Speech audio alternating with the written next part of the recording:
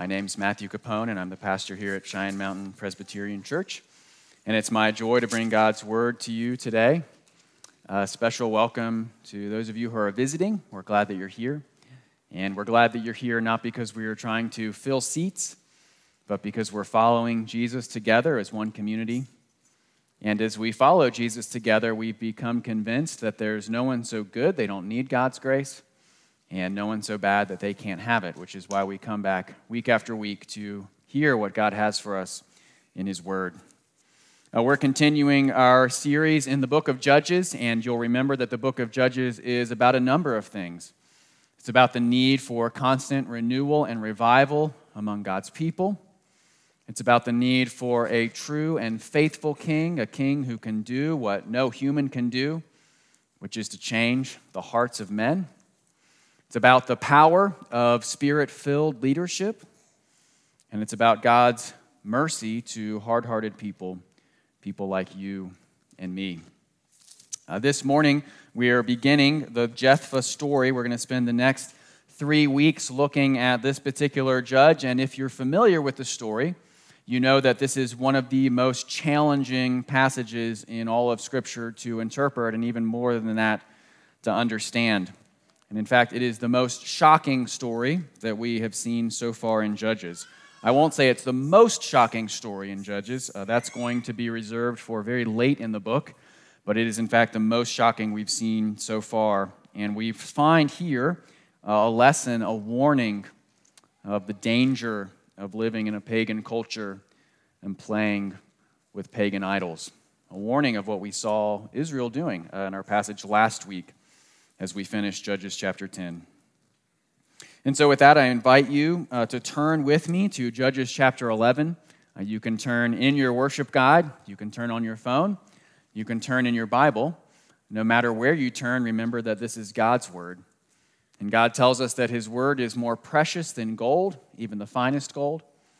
And it's sweeter than honey, even honey that comes straight from the honeycomb.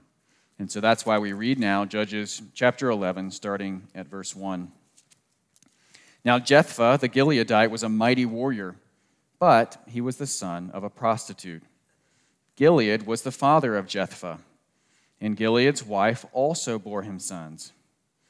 And when his wife's sons grew up, they drove Jephthah out and said to him, "You shall not have an inheritance in our father's house, for you are the son of another woman."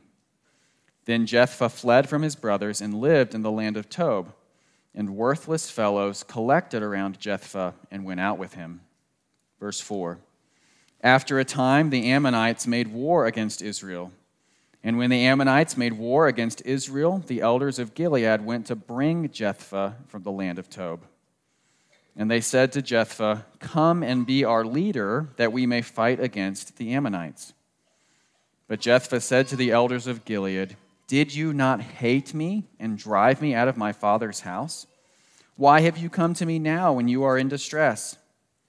And the elders of Gilead said to Jephthah, "That is why we have turned to you now, that you may go with us and fight against the Ammonites and be our head over all the inhabitants of Gilead."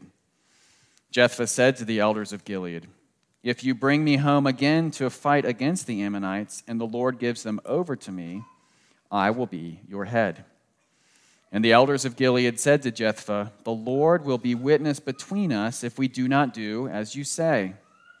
So Jephthah went with the elders of Gilead, and the people made him head and leader over them. And Jephthah spoke all his words before the Lord at Mizpah. Verse 12. Then Jephthah sent messengers to the king of the Ammonites and said, "What do you have against me that you have come to me to fight against my land?" And the king of the Ammonites answered the messengers of Jephthah, "Because Israel on coming up from Egypt took away my land from the Arnon to the Jabbok and to the Jordan. Now therefore restore it peaceably." Jephthah again sent messengers to the king of the Ammonites and said to him, "Thus says Jephthah, Israel did not take away the land of Moab or the land of the Ammonites. But when they came up from Egypt, Israel went through the wilderness to the Red Sea and came to Kadesh. Israel then sent messengers to the king of Edom, saying, "Please let us pass through your land." But the king of Edom would not listen. And they sent also to the king of Moab, but he would not consent. So Israel remained at Kadesh. Verse 18. Then they journeyed through the wilderness and went around the land of Edom and the land of Moab and arrived on the east side of the land of Moab and camped on the other side of the Arnon. But they did not enter the territory of Moab, for the Arnon was not the boundary of Moab. Israel then sent messengers to Sihon, king of the Amorites, king of Heshbon. And Israel said to him, "Please let us pass through your land to our country." But Sihon did not trust Israel to pass through his territory. So Sihon gathered all his people together and encamped at Jahaz and fought with Israel. Verse 21. And the Lord, the God of Israel, gave Sihon and all his people into the hand of Israel, and they defeated them. So Israel took possession of all the land of the Amorites who inhabited that country. And they took possession of all the territory of the Amorites from the Arnon to the Jabbok and from the wilderness to the Jordan. So then the Lord, the God of Israel, dispossessed the Amorites from before his people Israel. And are you to take possession of them? Will you not possess what Chemosh your God gave you to possess? And all that the Lord our God has dispossessed before us, we will possess. Verse 25. Now are you any better than Balak the son of Zippor, king of Moab? Did he ever contend against Israel, or did he ever go to war with them? While Israel lived in Heshbon and its villages, and in Aroer and its villages, and in all the cities that are on the banks of the Arnon, 300 years, why did you not deliver them within that time? I therefore have not sinned against you, and you do me wrong by making war on me. The Lord, the judge, decide this day between the people of Israel and the people of Ammon. But the king of the Ammonites did not listen to the words of Jephthah that he sent to him. Verse 29. Then the Spirit of the Lord was upon Jephthah, and he passed through Gilead and Manasseh and passed on to Mizpah of Gilead. And from Mizpah of Gilead he passed on to the Ammonites. And Jephthah made a vow to the Lord and said, "If you will give the Ammonites into my hand, then whatever comes out from the doors of my house to meet me when I return in peace from the Ammonites shall be the Lord's, and I will offer it up for a burnt offering." So Jephthah crossed over to the Ammonites to fight against them, and the Lord gave them into his hand. And he struck them from Aroer to the neighborhood of Minnith, 20 cities, and as far as Abel-Keramim with a great blow. So the Ammonites were subdued before the people of Israel. I invite you to pray with me as we come to this portion of God's Word. Our Father in heaven, we praise you and thank you again, and that you remind us not only of what's encouraging, but what's discouraging. You tell us the truth. You tell us what's good and what's hard. We ask that you would help us this morning as we look at this challenging passage, that you would speak clearly through your word, that most of all, we would see your grace. We would see our Lord Jesus in his beauty, in his glory, and his mercy. We ask all these things in his mighty name. Amen. If you were to rank the greatest rappers of all time, which I'm sure many of you do regularly, Tupac Shakur would be one of, if not the best of all time. He's known for his tragic death at age 25 in 1996. And he had a hard early life. He was raised by a single mom with an addiction to crack cocaine. And so he's known for these famous words. He says, "I didn't choose the thug life chose me." Which is Tupac's way of saying that there are unfortunate circumstances that do really shape us. And we might say the same thing about Jephthah here in this passage. He didn't choose the outlaw life chose him. The first thing we find out in verse 1 is that he is a mighty warrior. This is going to prove important in this story, but he's not just a mighty warrior. The other important thing we need to know is that he is the son of a prostitute. That helps us understand what happens next in verse 2 when he becomes an outcast. He's not without resources, though. We find out in verse 3 that Jephthah has enough charisma and power to attract a group around him, even if this group is made up of worthless men.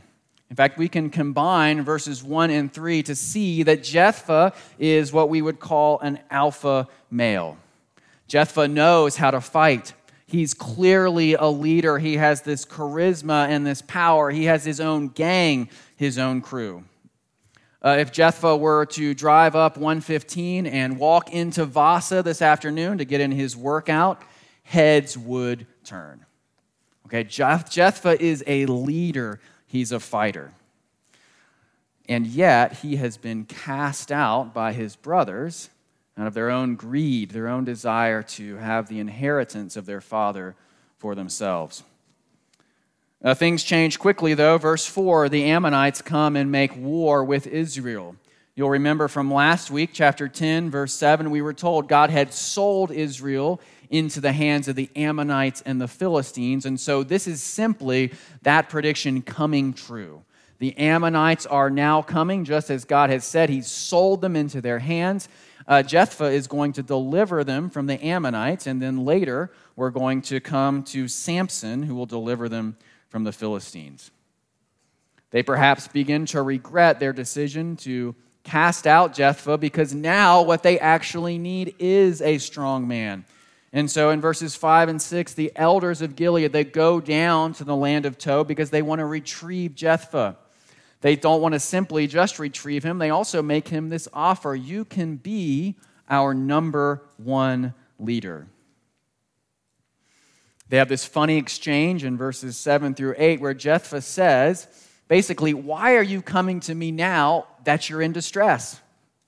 And their answer is, yes, we're coming to you now because we are in distress.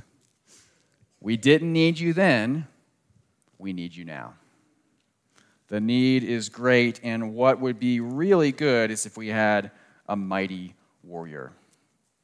And so Jephthah is presented with this opportunity, verses 8 through 10, to go from an outcast to be the head of all Gilead. And we're told all of this to underscore and underline one thing. Hard times call for hard men. And Jephthah is nothing if not a hard man. Jephthah is exactly who they want in this moment. As the leader that he is, Jephthah immediately jumps into action and he starts negotiating with the Ammonites who have come against Israel. And he has this long land dispute in verses 12 through 28. We're not going to go into all the details of that land dispute because ultimately they don't help us understand the main thrust of this passage, except that they help us see that Jephthah is a great negotiator. He's not just good in strength, he's good with his words, which will turn to be his downfall.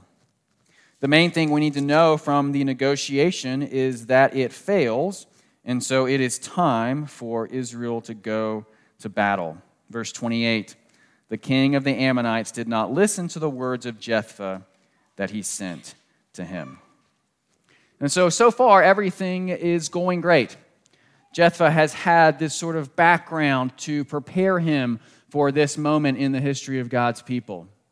Verse 29, the Spirit of God comes upon Jephthah, which is a fulfillment of the promise from Judges chapter 2. Remember, God says, chapter 2, verse 18, that when he chooses a judge, his Spirit is going to be upon them.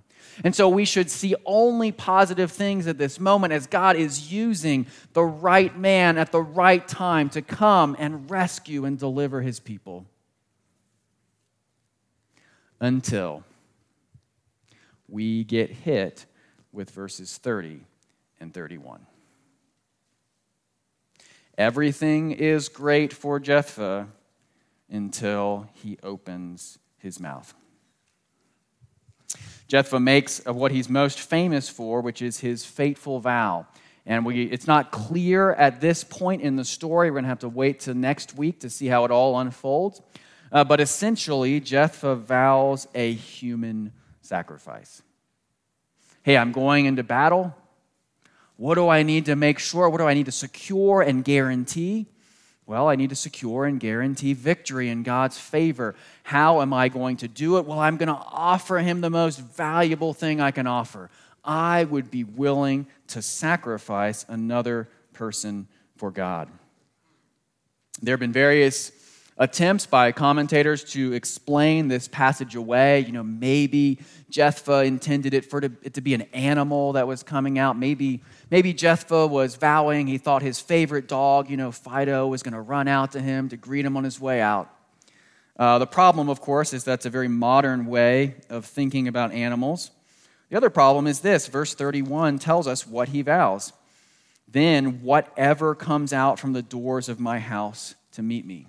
This is person language here. This is human language. Who comes out of the doors of a house to meet someone victorious in battle? Well, you're not keeping your sacrificial animals in your house. No, it's going to be the women who have stayed behind while you went out to battle. It is people, not animals, that come out of the house to greet the victorious warrior. Verse 31 also, we can't get around this. He says, I will offer it up for a burnt offering. This is, again, sacrifice language. Jephthah is thinking to himself, okay, how am I going to make this happen? How are we going to have the victory that we need? How will I end up being head over all Gilead? I know. I'll seal the deal.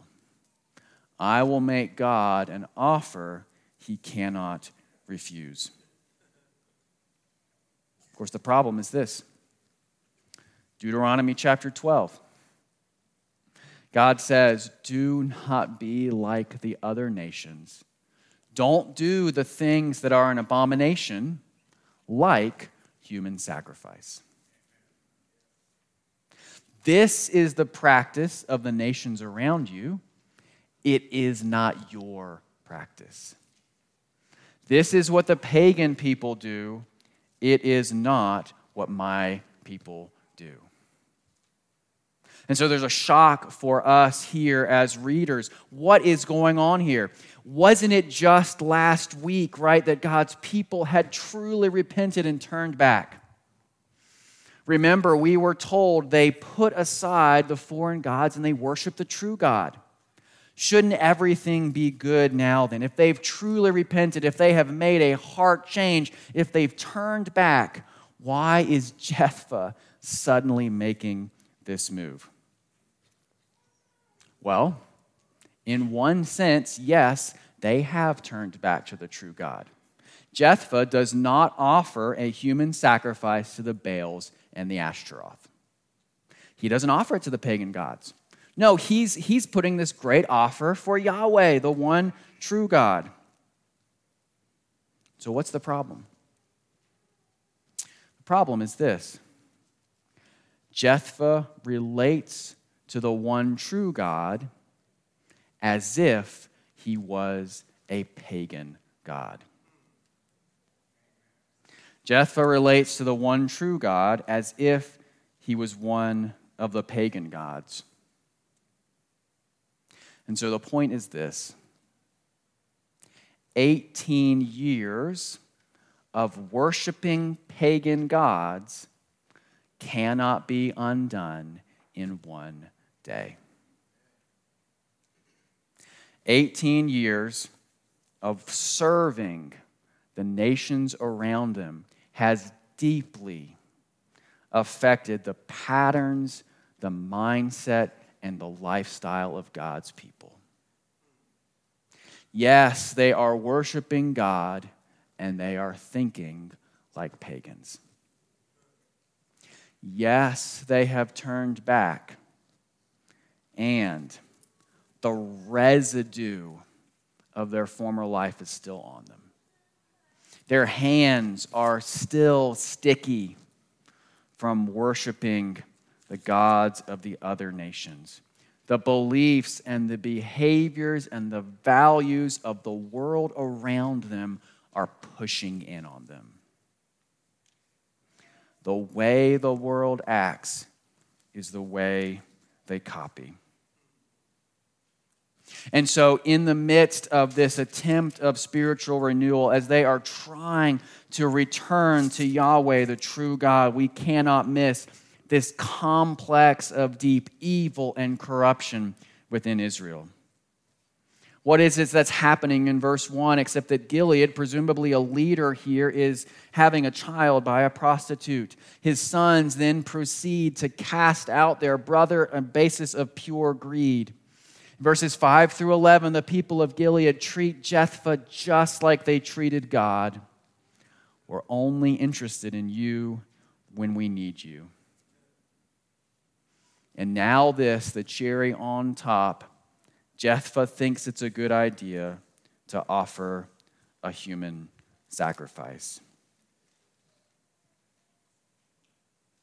And so the warning for God's people here in the book of Judges is the same warning for us. Yes, we worship the one true and living God, and we are still tempted to live out the values of the pagan world around us. Yes, we come on Sunday and sing God's praises, and Monday through Saturday, the world is calling us to live by its values.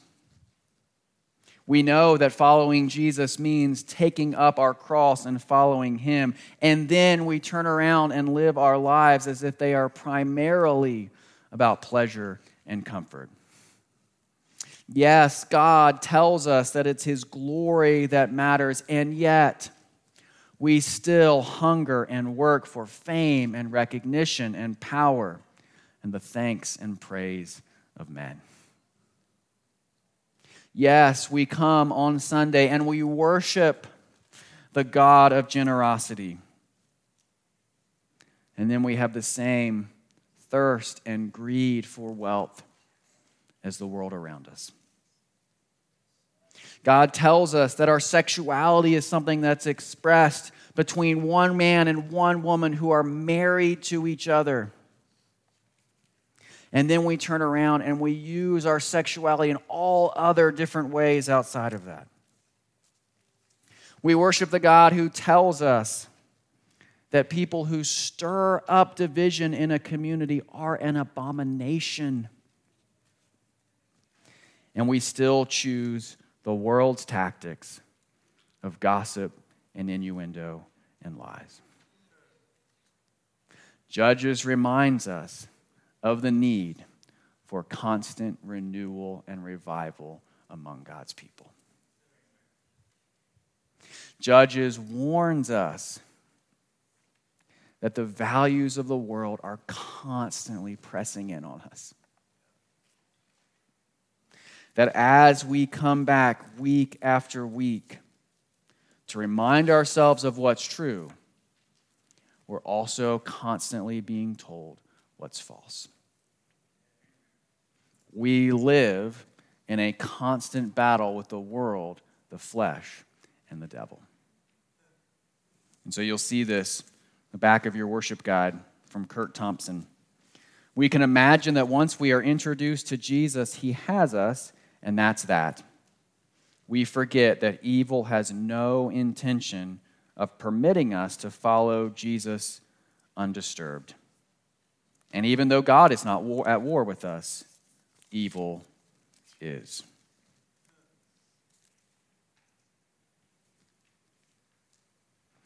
Jephthah is still deep in the battle with evil. He's still affected more than he realizes by the ways of the world around him. He still thinks that God is just another pagan deity. And so that's why he heads towards human sacrifice in this passage. That's what the pagan gods want. That's what the one true God must want. That's what works with the pagan gods. That's how you get victory from them. That's what must work with Yahweh. That's what must earn victory from him as well. And so he makes the mistake of thinking that God is a God who can be bought off. This is on page 9 of your worship guide. Jephthah was not only infected by pagan moral codes, but also by the pagan works righteousness understanding of God's character. Human sacrifice was how you could buy off a pagan god. And so Jephthah has missed the logic and the goodness and the grace of the gospel. In the gospel, the call is not for human sacrifice. The call is not that we would do enough, that we could impress God, that somehow we could earn something from him. No, the gospel provides human sacrifice. The gospel comes and tells us that God gave his one and only Son, that whoever believes in him will have eternal life. God is the one who makes the payment for his people, not vice versa.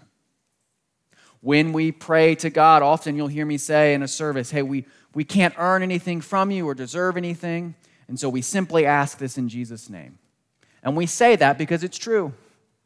We have earned nothing from God. We can buy nothing from him. God does not ask Jephthah to purchase his victory. He's already given it. God does not come for us asking for us to atone for our sins. He atones for them. Jephthah has forgotten God's great grace. And that's the same grace we saw last week. Remember, God's people turn away from their sins. And what does it say? It doesn't say God then had compassion on them as a result of their repentance. No, it says he became impatient over the misery of Israel. God had compassion on his people because he had compassion on his people. God remains faithful, not because Jephthah earned something or bought him off. God remained faithful because of God's own promise and character. God remained faithful because of his steadfast love. The steadfast love that the Jesus Storybook Bible calls his never stopping, never giving up, unbreaking, always and forever love. And so we see in this passage that very same grace. Before Jephthah makes this vow in verse 30, we've already seen it, verse 29. Then the Spirit of the Lord was upon Jephthah, and he passed through Gilead and Manasseh. The Spirit of the Lord was upon Jephthah. God had already given Jephthah everything he needed for victory. God, in his mercy and grace, had already provided the strength and power that Jephthah needed. And then what do we see a few verses later? Verse 33, and he struck them from Aroer to the neighborhood of Minnith, so the Ammonites were subdued before the people of Israel. In the midst of Jephthah's misguided and sinful vow, despite the deep evil and wickedness of his people, God is faithful again. Despite Jephthah's foolishness, God shows up again. As things get worse in the book of Judges, and they will, God will show up again. Christian, that is your hope as well. As the church struggles forward, stumbling as we follow our Lord Jesus, God's grace remains. God continues to be faithful to his people. In fact, Scott already read it for us this morning in our New Testament reading on page 3, verse 13 of 2 Timothy 2. If we are faithless, he remains faithful, for he cannot deny himself. Let's pray.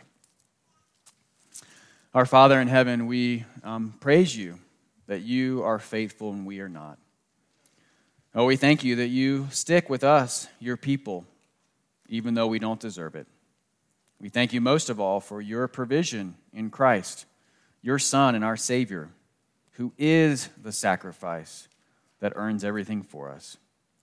We don't come to you with bribes or better behavior, ways to impress you or to put you in our debt. We know that we can't, we haven't, and we won't. Instead, we hope and hope alone in your Son, our Lord Jesus. We ask these things in his name. Amen.